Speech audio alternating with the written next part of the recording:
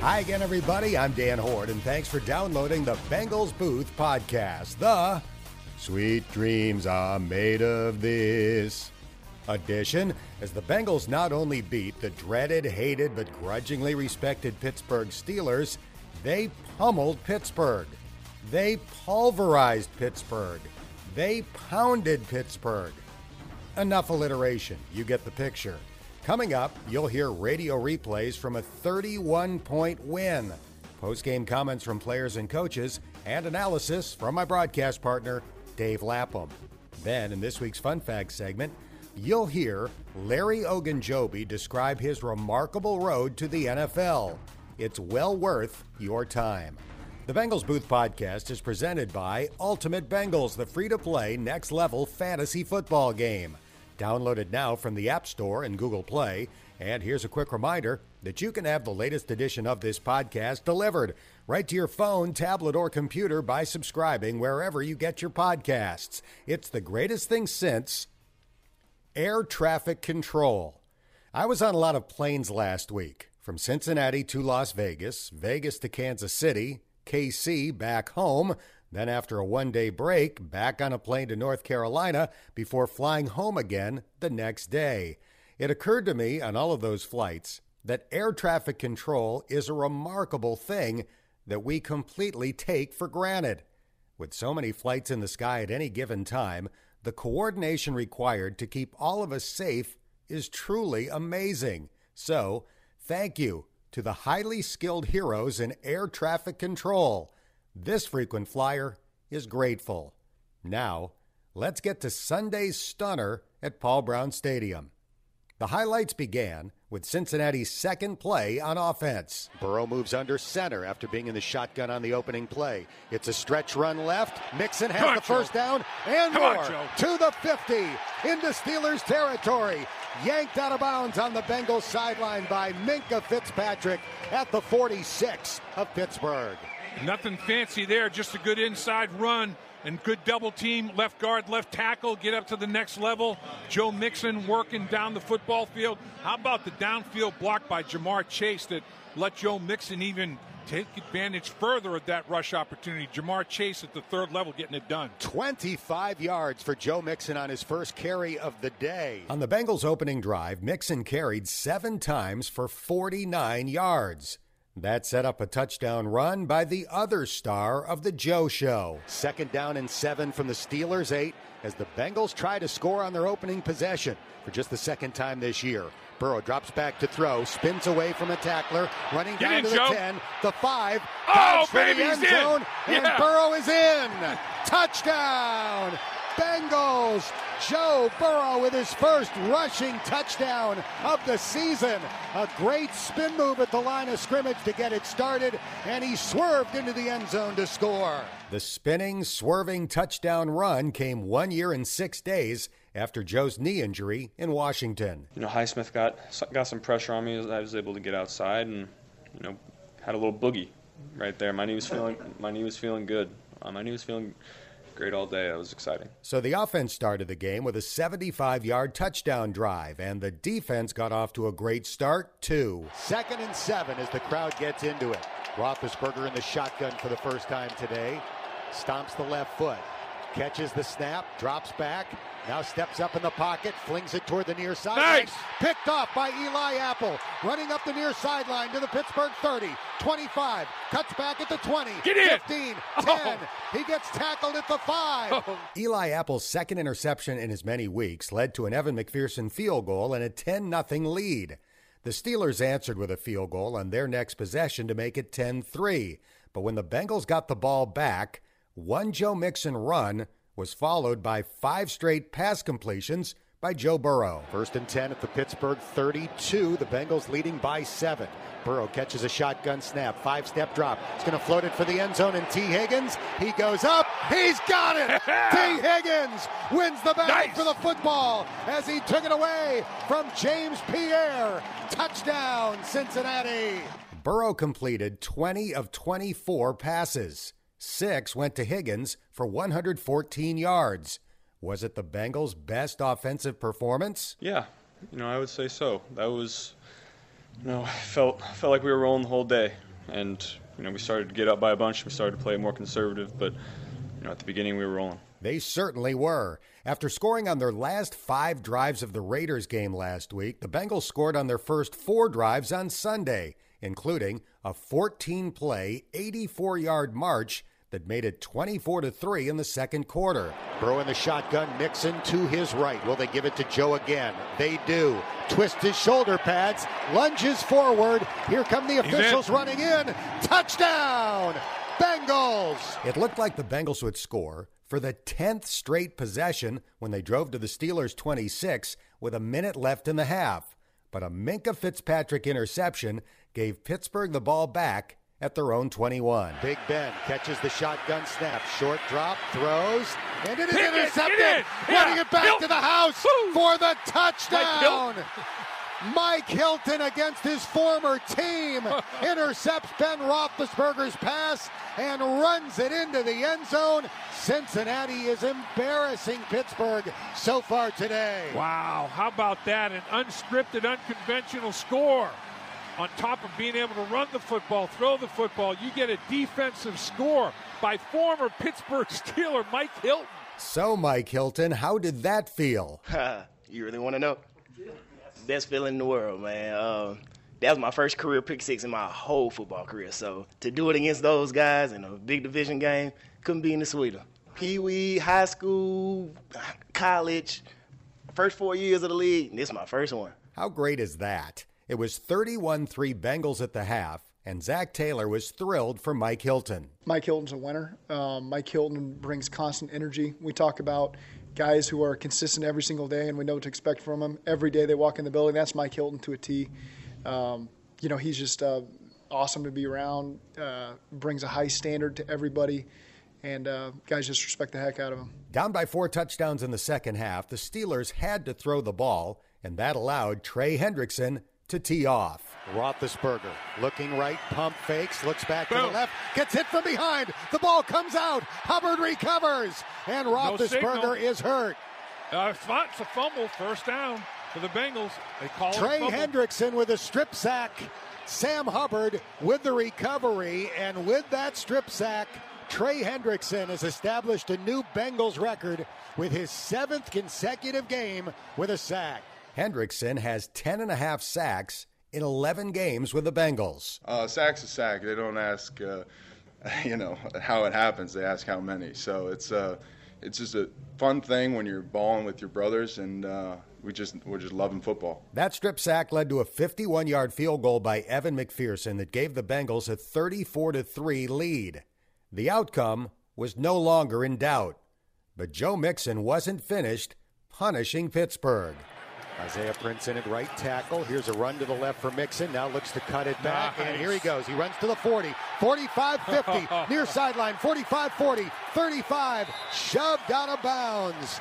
I'll tell you what, James Pierre, your athletic supporter, is back at about the 35-yard line. I mean, James Pierre, he was there to make a tackle in space, and Joe Mixon just cut up inside of him, and off to the races he went. Boy, is Joe Mixon decisive and explosive. That's 164 yards following a 38-yard dash there, and that is a new career high for Joe Mixon. His previous high, 162, a few years ago against the Cleveland Browns. Mixon finished with 28 carries for 165 yards. Felt great.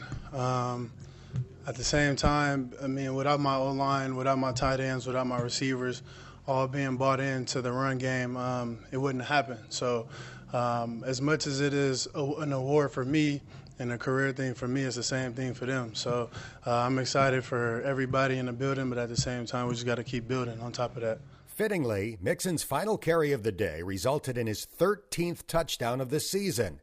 Joe has at least one in 8 straight games and 2 touchdowns in each of his last 4. Burrow under center, Mixon lined up behind. Stanley Morgan into the game as a blocking receiver. Burrow hands it off to Mixon. He's into the end zone. Touchdown, Bengals. Joe was stumbling a bit after taking the snap from Trey Hill. but he got it to Mixon for the score, and the Bengals have a great choreographed dance with Mixon and all of his offensive linemen in the end zone after the touchdown. A couple of days ago, somebody posted video from the Bengals locker room of Mixon showing 330-pound offensive lineman Quinton Spain how to do a touchdown dance. Spain was the choreographer in this case. Big Spain was just like, man, let's do the two-step. Let's do the two-step. So I'm like, okay, temptation. So we ended up coordinating that real quick. And, you know, to really see all of the linemen and other positions joining in, I mean, that was lit for me. So, I mean, only if y'all knew and really talked to certain people, you wouldn't expect Big Jonah to go out there doing the two-step. So, I mean, it was funny. I thought it was a hell of a deal, and I'm excited for all of them, to be honest. The score was 41-3. That 38-point margin would have been the Bengals' biggest ever in a win over Pittsburgh. They won by 35 back in 1988. However, with 2:59 left and the Bengals' backups in on defense, Roethlisberger threw a touchdown pass to Pat Freiermuth that made the final score 41-10. That means the combined score in the Bengals' 2 wins over Pittsburgh this year was 65-20. Here are T. Higgins, Mike Hilton, and Joe Burrow on a decisive win. Beating Pittsburgh, our rival, you know, it feels good, for sure. You know, it's a great team. Hats off to them. You know, it's a great team, but being able to, what'd you say, 65 points in 2 games, you know, that's unbelievable. You know, we haven't beat them, twice since, 2009? And, man, it feels good. I'm just glad I'm a part of it. But I have a lot of respect and love for those guys. They gave me the opportunity to be where I am now, and, you know, I always be grateful to them. But when I came here on a mission. It was to help turn this team around, help him build this team up, and we're taking the right strides, and I like where we're headed. Yeah, we're right where we want to be. You know, we have high aspirations this year. You know, we can't let up now, though. I think, you know, we started out strong, and then we kind of skidded a little bit there in the middle of the season. And now coming down the stretch, I think we're really hitting our stride. So we got to keep having great weeks of practice. And I think we have the guys that are excited about where we're at, but not satisfied. After the game, Dave Lapham spent 4 minutes in the locker room with head coach Zach Taylor. Right from the beginning, the stat that is most promising to me and the most beautiful thing, 198 yards rushing to their 51. You guys dominated line of scrimmage from Jump Street. Yeah, when you get November, December football, especially divisional football, it starts up front on both sides of the ball. And I thought our guys came to play today, and really proud of them. From start to finish, they really controlled this game. Yeah, they really did, and you had Joe Mixon go for 165 yards on 28 carries. So let's see, 19 carries in the second half last week. That's 47 for like almost 270 yards on 47 carries in basically 5 quarters of football. He played 3 quarters today and a half of a game last week. That's just, I guess you know what you have in Joe Mixon, but when he performs like that, what does it do to the football team? Yeah, everybody feeds off that energy, you know, and there's nothing better than getting a good, strong run game going that the defense can feel the clock gets sucked out, you know, and they're keeping their offense on the sidelines, and we're keeping their defense on the field, and that's just a good way to play AFC North football. How big was it when Mike Hilton against his former team?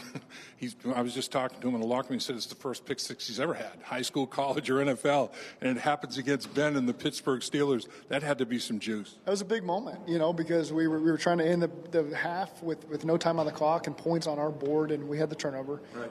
And then Mike comes right around and re-steals the momentum for us going into halftime. That was a big-time moment.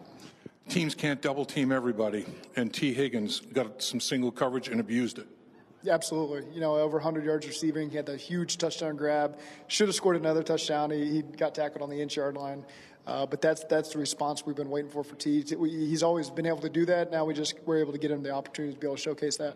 Joe Burrow, efficient's not the word. 20 out of 24 for 190 yards and a touchdown in the interception that you talked about. But Joe, in terms of seeing what to do and knowing how to do it, he's as good as anybody, isn't he? There's no question. I mean, the first and second down pass calls, it's just so easy for me just to call it, know that he's going to find the right guy and find the open guy and find his check downs plenty of times when he needed to. And that's the type of performance we need from him today. In the first half, when you guys were really getting it going, on first down, you were so amazing. You averaged like 10 yards per completion on first down, like 5.5 yards per rush on first down. You had 10 run calls and 10 pass calls on first down. Were you trying to be that balanced, or did it just work out that way? It's a mixture. You know, it was in a lot of ways that was the plan. We had a lot of belief in what we're going to do in our drop back passes there early on, and you saw how efficient we were in the runs in the first quarter, and we wanted to stick with that as well. So just try and never let them get ahead and get a beat on what we were doing. That's even when we're running the ball, we wanted to mix in some good passes in there just to keep them off balance. Yeah, because if you get in second and third and long situations against these guys, I mean, T.J. Watt and Highsmith, that's a good duo. There's no question about it. And you guys were able to negate them with how successful you were on first and second down. Yeah, there's no question. You can't let those guys get off, you know, and it's a really good group up front that we've had to deal with for a number of years now, and we know what they can do to a game. And so I thought it was an outstanding job by our offensive line, keeping them in check. So the 1-0 today makes you 7-4, and you're 3-1 in the division. That's a big deal. No one else has played 4 games in the division. You guys have won 3 of them. How big is it? It's a big deal. You know, every game you win in this division sets you one forward and sets another team back. And so, again, we got to play our best ball in the division, and our guys, for the most part, have done that. Congratulations on a big win today. 41-10, 3 in a row against the Pittsburgh Steelers, all by 10 points or more. Not eking out wins, Coach. Smoking them. We'll take it. Absolutely. Love it. Love every minute of it. Up next, a home game against the LA Chargers, who lost in Denver on Sunday, 28-13. The Chargers are 6-5 and in a 3-way tie for second place in the AFC West with the Broncos and Raiders, 1 game behind the first-place Chiefs, who are 7-4. The Bengals Booth Podcast is presented by Ultimate Bengals, the free-to-play fantasy football game. Ultimate Bengals will be awarding a weekly winner during the course of the season with tickets, autographed merchandise, and money-can't-buy experiences, all up for grabs. Find Ultimate Bengals in the app stores. Now, time for post-game analysis with my broadcast partner, Dave Lapham. Lap, a thoroughly stunning result from Paul Brown Stadium as the Bengals pummel the Pittsburgh Steelers 41-10. You were in the locker room after the game. Share the vibe with people listening to this conversation. You know, it was almost like more expected than celebratory. You know, they were like, we felt like we had this in us, and they were happy about it, obviously. But it's almost like business-like, you know, we felt like we could do this. This one's over with. We're moving on. You know, the fact that they're 3-1 in the division, nobody else has played 4 division games. Nobody else has won 3 of them. So that puts them in pretty good shape, obviously, that way. And with that 7-4 record, they were onward and upward. And that was kind of like the message. But I think there was pride in how it was accomplished and in how they dominated the line of scrimmage, how they took over the football game right away. I think there was definitely some pride on both sides of the football that way. But I will say Mike Hilton was like a little kid at Christmas, man. Big smile on his face. You know, he couldn't wipe the smile off his face. And that's the first pick six he's ever had, high school, college, or NFL. So he was thrilled that it came against the Pittsburgh Steelers and Ben Roethlisberger for sure. Not only are the Bengals 3-1 in the division, they've all been double-digit wins. 10 points at Pittsburgh, 24 points at Baltimore, now 31 points at home against the Steelers. Now you also throw in a blowout loss to the Cleveland Browns, oddly enough. But I think that's pretty telling. They're not eking these out. It's not a lucky break here or there. They've had 3 dominant victories, 2 over Pittsburgh, 1 over Baltimore. I agree with you, Dan. And then the 3 straight against Pittsburgh, all double-digit, 10 points or more. So, you know, you have 2-score wins 3 straight times.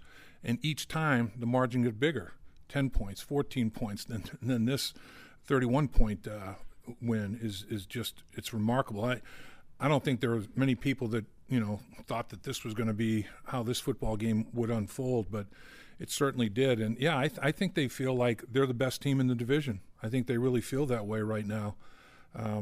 That Cleveland game was just one of those days that the offense is just tough to figure out. I mean, 5 of the last 6 games, they've scored 31 points or more, and they get 16 against the Cleveland Browns, and it's just, you know, Cleveland scores over 40, so it's one of those days where you just scratch your head. But this Pittsburgh defensive football team is leaky against the run.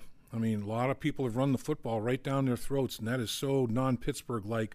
For the Bengals to rush for 198 yards and Pittsburgh rush for 51, that in my mind says all you need to know about the outcome of this football game when you're talking Bengals Steelers. And the Bengals' rushing yardage didn't come after they had a huge lead. It came as they were building a huge lead. Sometimes final rushing stats in a blowout can be really deceiving because the team that's way ahead winds up with 20 rushes late in the game and the other team stops throwing. That was not the case in this game. Joe Mixon, obviously, with 100 yards in the first half, 165 in the game. His running was the key to building this big lead. Yeah, and when you look at it, 19 carries for over 100 yards in the second half against the Raiders, 28 here. That's 47 carries for almost 270 yards in 5 quarters of football. And then, he's gashing them too. I mean, a 32-yard run. He's had multiple explosive runs in those five quarters of football. So he's really in a groove. I mean, he was excited. He wasn't really shocked, I don't think, by what took place, but he was excited about it. And he couldn't say enough about not only his offensive line, but the tight ends and wide receivers continuing to block for him like they have. He can't give all those teammates enough credit. And then when you run the ball like that, Joe Burrow, unbelievably efficient, 20 for 24. That's darn good efficiency for 190 yards and a touchdown. He did have the interception, but quarterback rating of 96.2. So I said on the post-game show, the tide has officially turned. And I don't mean that the Bengals are going to do to the Steelers what Pittsburgh has unfortunately done to Cincinnati. I don't see Cincinnati winning 11 straight games in this rivalry. But I do think it is no longer the team that's in your head, the team that you crumble against because of the tension or whatever. The Bengals are ready to go toe-to-toe with Pittsburgh, and right now are the better team. They are. And I think, as you look at next year, a lot of these young players with a year under their belt are only going to be better next year. And Pittsburgh, the most important player is definitely on the downhill. Ben Roethlisberger, I mean, watching him try to move around today was painful sometimes. I mean, he's nowhere near, anywhere near. It's not even a shadow of the athleticism that he once had. And, I think that the gap, not only is the tide turned, but there's a little bit of a gap there that the Bengals could continue to widen, and we'll see. And I'm not saying they're going to go on a 10-game winning streak either, but I'd be shocked if, they don't win 6 or 7 out of 10, in that 10-game stretch. That wouldn't surprise me whatsoever. Depending on who Pittsburgh gets to be the next quarterback. That's a big factor. There's no doubt about that. Yep, and because I don't think their next quarterback is necessarily on their roster for sure, but we'll see. We'll see what they can figure out. Mike Tomlin has a tremendous reputation, not only the draft but free agency. You never know what they're going to come up with. Joe Burrow is about 2 weeks away from his 26th birthday.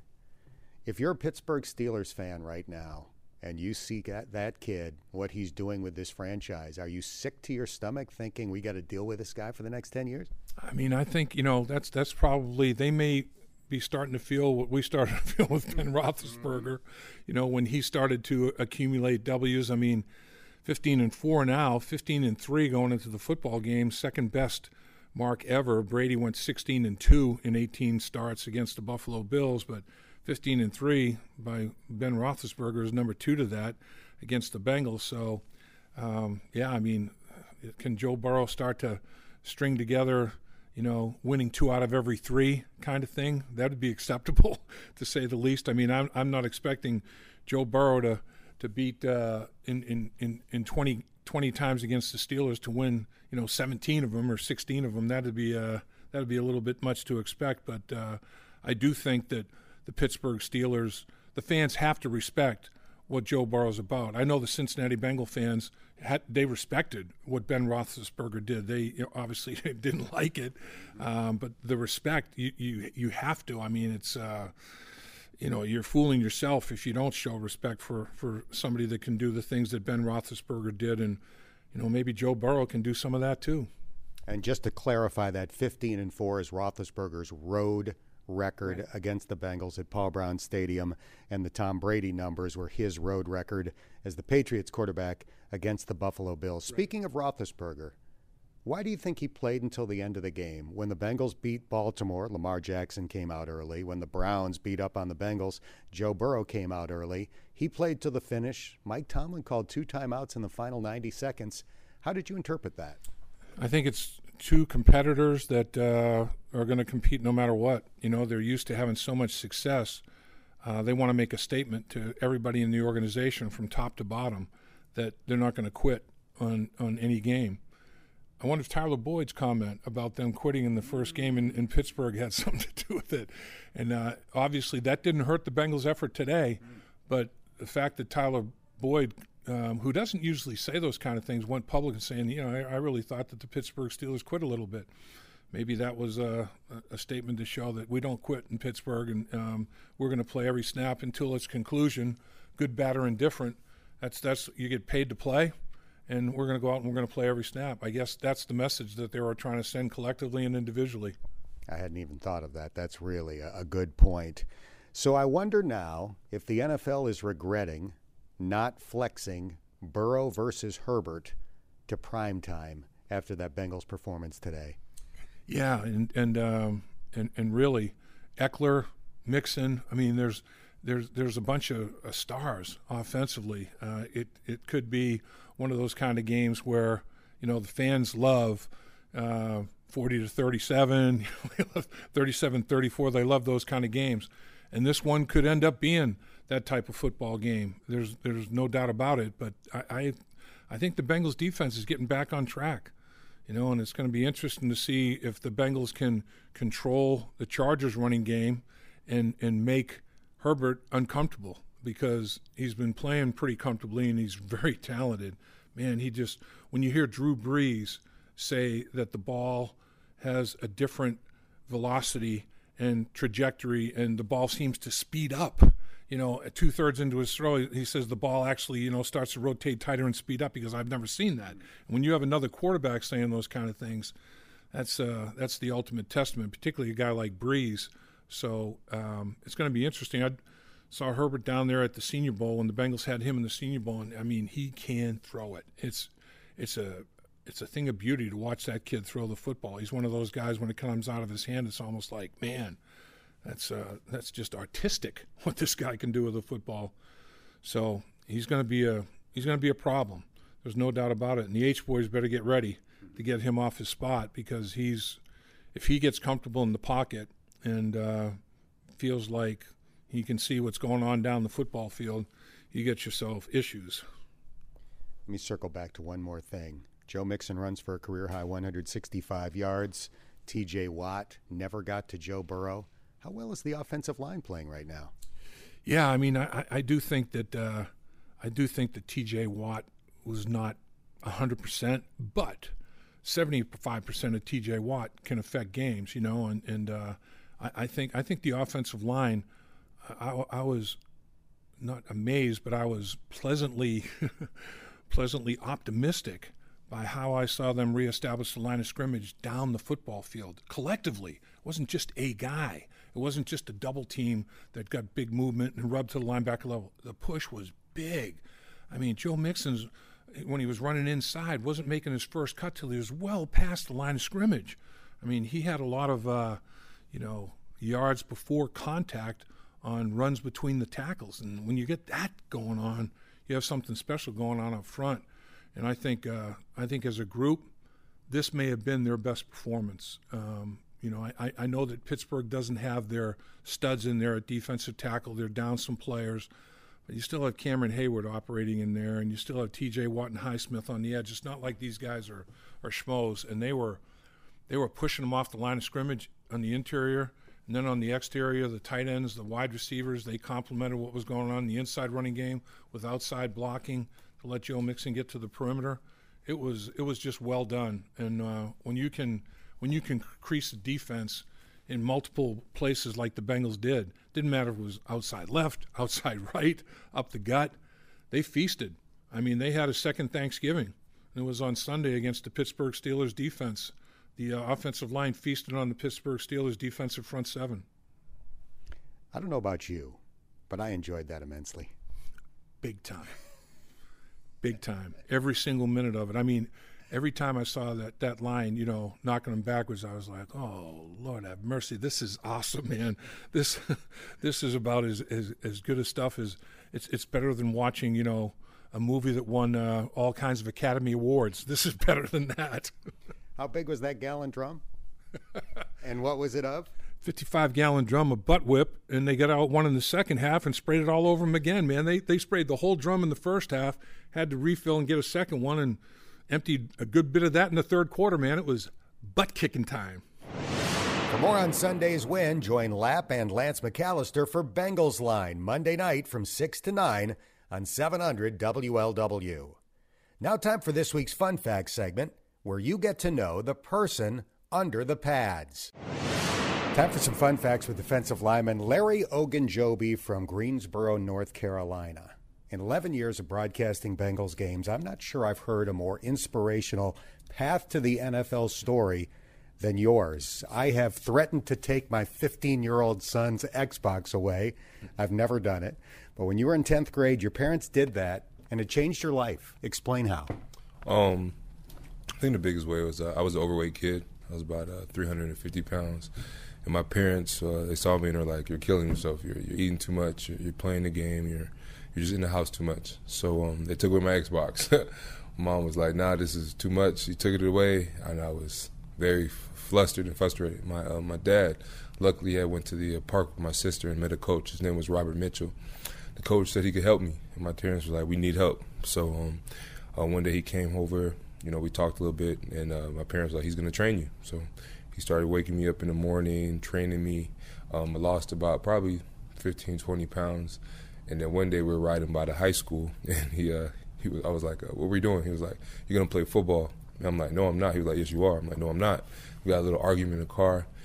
Didn't matter. Took me to the front office, got the permission slip, took it to my mom. My mom signed it. I was on the football field that Saturday. Couldn't finish the workout, couldn't finish the sprints. Coaches came up to me the next day. They were like, Larry, we just want to make sure you're still here. And I was like, yeah, I'm still here. But, in my head, I was like, only because I had to be. But, I went through that first JV season, and, I did well. It got to the point where I went to the award banquet, and they were giving out most improved JV player. And at the time, I thought my best friend at the time, Trey Grimes, was going to get it, but they ended up calling my name. And that was the first time in my life where I felt like I earned something that I really worked for. So it made me realize that football was something I could do, and I asked my coach what I needed to do. He said you had to get faster, you had to get stronger, you had to perfect your technique, because I didn't know anything about scholarships. I'm first generation. My parents were both immigrants from Nigeria. So, I took his lead, and every day after practice I would go into the YMCA, and at first I would start, biking half a mile, running a whole mile, then, running a whole mile, biking 5 miles, and I finally got to the point where I could run, 2 whole miles without stopping, bike 15 miles, and my body composition started changing. So I went from 350 the summer of my sophomore year to 247 the summer of my junior year. But then the coaches got pissed off because he was like, you're too light. So I bulked back up to 262 for my junior year, made all conference in my senior year, 267, made all conference, East-West All-Star, had 5 scholarship offers from Charlotte, Furman, Howard, Presbyterian, and Catawba. Took one official visit, that was to Charlotte. Fell in love with it. It was far away enough for me to feel my independence, but close enough for me to, if I ever needed my parents, being in Greensboro, I could always get to them. And it was a unique opportunity to be the first, first class, first recruiting class. And I just thought it was a very unique opportunity. And, I'm a first generation, and, it just felt right. So I prayed about it, and it was the best decision I ever made. Ended up, going to Charlotte, majoring in computer science and biology, and becoming, the first player ever drafted from my college. We're visiting with Larry Ogunjobi. As the weight started melting off, what did that do for your confidence? It definitely helped a lot. It was still different, because, when you grow up being big for such a long time, it is different. Building that confidence and getting that understanding was paramount. But it also taught me to always, treat people with respect and understand that you just never know anybody's story. You just never know what somebody's been through. And, when you know what it's been like, it feels like to be at the bottom, you respect the top a lot more. So being there and, being down and low and then, being the top, I understood the difference. So you've shared this story in interviews before. Have you heard from people who are inspired to change their lives because of your example? I get DMs every now and then, and people talk to me and they tell me that you've inspired me to lose weight, and I took my kids' Xbox and all that kind of stuff. But I just want my story to be one that's inspiring, that lets everybody know that you can do it as long as you put your mind to it, that you work hard and you just dedicate yourself. You're never going to get an Xbox endorsement. Well, maybe PlayStation. We're chatting with Larry Ogunjobi. You've said that you are a strong believer in this expression: outlook determines outcome. How? I feel like there's a lot of things in life that you can, nobody's life is perfect. And, there's always things that are going on. Everybody has problems. Everybody goes through up and downs. But I feel like you can find the good in everything if you just look hard enough. I mean, there's always an answer if you just, keep pushing and keep looking. So for me, is that, things won't get better if I always have a negative mindset and if I always think negatively. So in order to, determine my outcome, I need to, change my outlook. If I'm positive, if I'm, understanding that if I always look at things where instead of I got to, I get to, instead of, why is this happening to me? What is this teaching me? Kind of reframing things, changing things. It kind of puts you, instead of being the victim, you're the victor. And that's just how I kind of look at it. So every day is, every day is a challenge, but you know who holds the pen, and that's you. So you referenced going to Charlotte. They did not have a college football program when you signed on to play there. That's a big leap of faith. Yeah. Football was just so fresh for me. My only goal is to be the best at what I do. I was very fresh. I didn't have anybody to gauge anything off of. Like I said, I'm first generation, so like for me, it was just an amazing experience, and I just wanted to just really be good at football. So I had great coaches. I had great, teammates like Brandon Banks, Austin Duke, Jamal Covington, just guys that are lifelong friends that we really did this thing together, and I'm truly just appreciative of him. And then of course Aaron Curry. That was he was a 4th overall to Seattle in 2009, and he was my coach, and he just helped me a tremendous amount. So you were a 3rd-round draft pick by the Cleveland Browns in 2017. Describe getting that phone call. It was just amazing. It was very surreal. Just a lot of emotion, but just a blessing. I couldn't thank God enough. To be there in my living room, my friends, my family, everybody I care about. And just being able to just experience that moment with them was just amazing. And, I can't thank God enough for, just everything he's done in my life. So I've been extremely blessed. And, that's why I say, outlook determines outcome. So, you can always look at things, but I look at my life and I've just seen how far I've come, and I just understand how blessed I am. So you spent your first 4 years in Cleveland, and you experienced highs and lows like no other team can experience. Basically, in your final year, you go to the playoffs and you win a playoff game. In your first year, they didn't win a game. You were part of a team that went 0-16. What did being on both ends of the spectrum teach you about life in the NFL? Just that, you just got to keep pushing. I think the best quote, was actually a quote I got from college, and then asked somebody actually used it here, was just keep pounding the rock. Keep pounding, and eventually it break. And it wasn't, that last time you hit it. It was all the, strikes before. So, when you stick to it, when you stay focused, when you believe in something, and you just put the work in, I think everything takes care of itself. All right, a few wild card categories with Larry Ogunjobi. According to your bio, you taught yourself how to play the piano. What inspired you to teach yourself that? I just always liked it. There's always songs, you hear and see people playing, and you just want to kind of pick something up. So I just got on YouTube and started, trying stuff out, and it kind of worked out.